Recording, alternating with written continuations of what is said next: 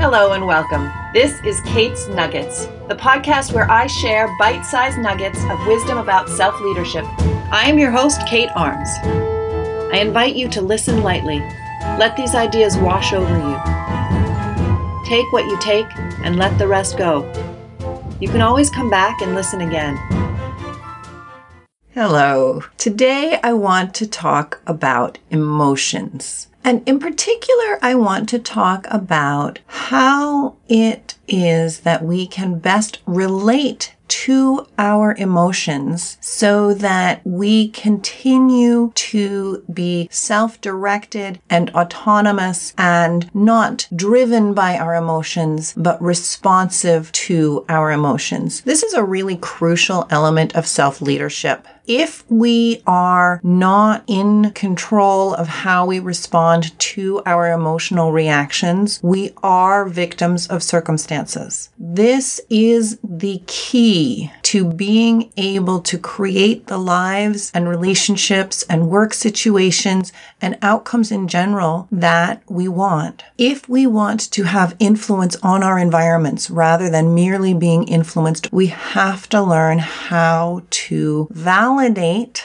honor, and not be dependent on our reactions. We need to learn how to be responsive to our emotions and not emotionally reactive. So let's just think a little bit about emotional reactivity. When we're infants, our behaviors are instinctive reactions to our emotions. We don't have any information about how the world works, so there's no point in slowing down to think about what's going on. We just experience something, we feel something, we know that feels good, in which case we smile or giggle or enjoy it, or we know it feels bad, in which case we cry. And the cry is our first communication. It's our first response to what doesn't feel good. And our first response to what feels bad is to get somebody else to fix it for us. This is the dependent infant. As we get more skills, we develop alternative options for solving our problems. We start to be able to roll out of the way of something that's poking us in the back. We learn to crawl and walk and run, and all of a sudden there are all sorts of things that we can move towards if it feels good or move away from if it feels bad. The more skills that we get, the less we need other people to do things for us. And in fact, part of the drive towards maturity is the drive to be able to do all of these things for ourselves. The biggest emotion in childhood is frustration, because the epitome of childhood is wanting to be capable of doing everything by yourself and not actually being able to do almost anything of it. How many of us laugh now as adults when we look back at our childhood and think how committed we were to the idea of, when I'm a grown-up, I will be able to do everything I want. That is the epitome of childhood. The epitome of adulthood is coming to terms with the fact that we are interdependent with everything, and the best we can do in any given circumstance is to co-create from the circumstances around us. And so we learn to become comfortable with the things that we can't control, and we learn to take action in the places that we can control, and we build our competencies and our skills throughout our lives to be able to influence more and more of what we want, including sometimes letting go of the hopes of changing things. So as we mature, we develop the skills to be able to get ourselves in action away from the things that we want to avoid and towards the things that we want to move towards. We also, and for most of us, this is unconscious, we learn how to relate to our emotions in a more conscious and self-directed way. We have an easier time doing something difficult in service of a goal that matters to us. As we go through life, we get an enormous amount of feedback and information about which actions we take create which results. And learning is the process of incorporating that information into our decision-making processes as we choose to respond to the circumstances we find ourselves in. And an enormous amount of that feedback and information comes through our emotions. The learning is integrated through our bodies, and our bodies express that through our emotions. Salespeople talk about the fact that buying is an emotional process. We justify it with cognitive thinking, but the actual, yes, I'm going to do this, is an emotional sense that we're going to do it. It's an emotional reaction.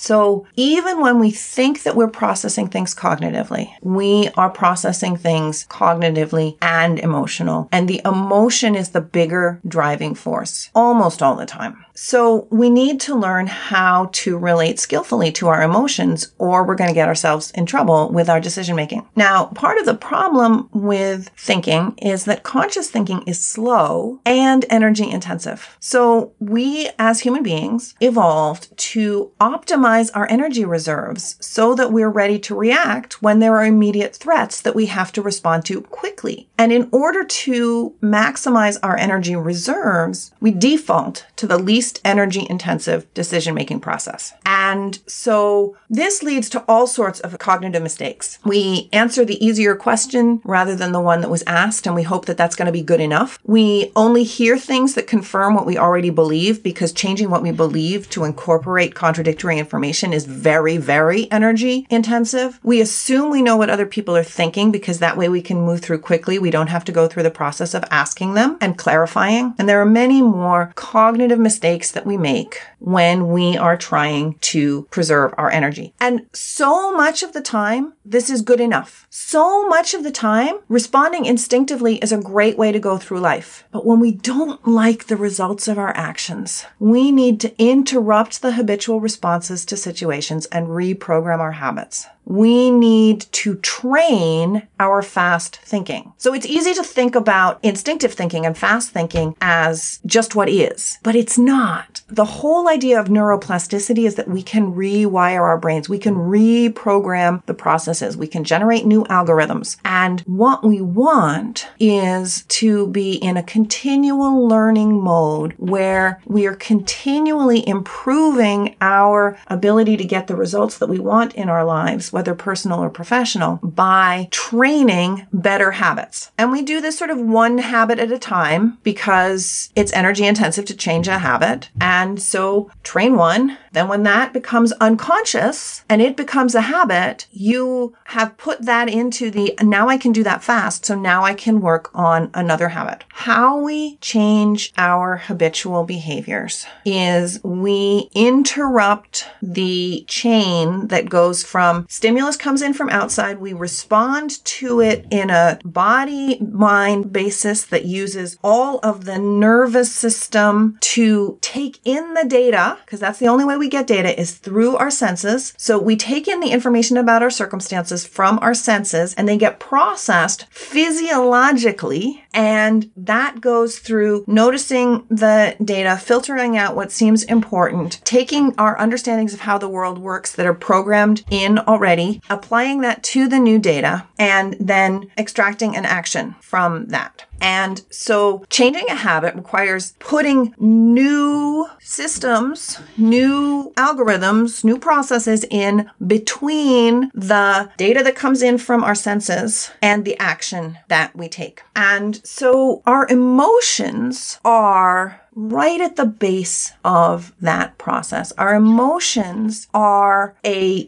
gestalt impression of the sensory data. And so it's the first part of processing. And there aren't a lot of emotions. There are really about 5 basic emotions. Now, everybody who studies this lands somewhere in this realm. Some people put some other distinctions in, but everybody agrees that fear and joy and anger and sadness are basic feelings. Some people put disgust in there. Some people put sexual feelings in there. They're just a few basics. And then there are all sorts of nuances because, of course, we're getting so much data through our senses all the time that it would be bizarre if we actually had so few categories that we plugged it into. There are all sorts of things that we think of as feelings that are not actually feelings. We might say, I feel abandoned, I feel abused, I feel attacked, I feel provoked, I feel pressured, I feel intimidated, I feel let down, unappreciated, unheard, I feel rejected, I feel neglected, I feel cheated. None of those are emotions. All of those are a judgment about somebody did something to me and the result is I feel hurt, sad, angry. So we have these emotions. We can't choose what we feel. there is a process that happens that we are not in conscious control of, which is that something happens outside us and our sensory organs register that that has happened. There's a change of light, there's a change of temperature, there's a change of smell, there's a change of something that is registered by our sensory organs. And the momentary collection of senses is an emotion. That emotion, it's bundled together from all of those senses, and we're conscious of it for about 90 seconds. Emotions are messaging systems about how the outside world has changed because we need to be able to respond to changes. And so the emotions give us a picture about here's how it is right now. Here's how it is right now. Here's how it is right now. And most emotions last about 90 seconds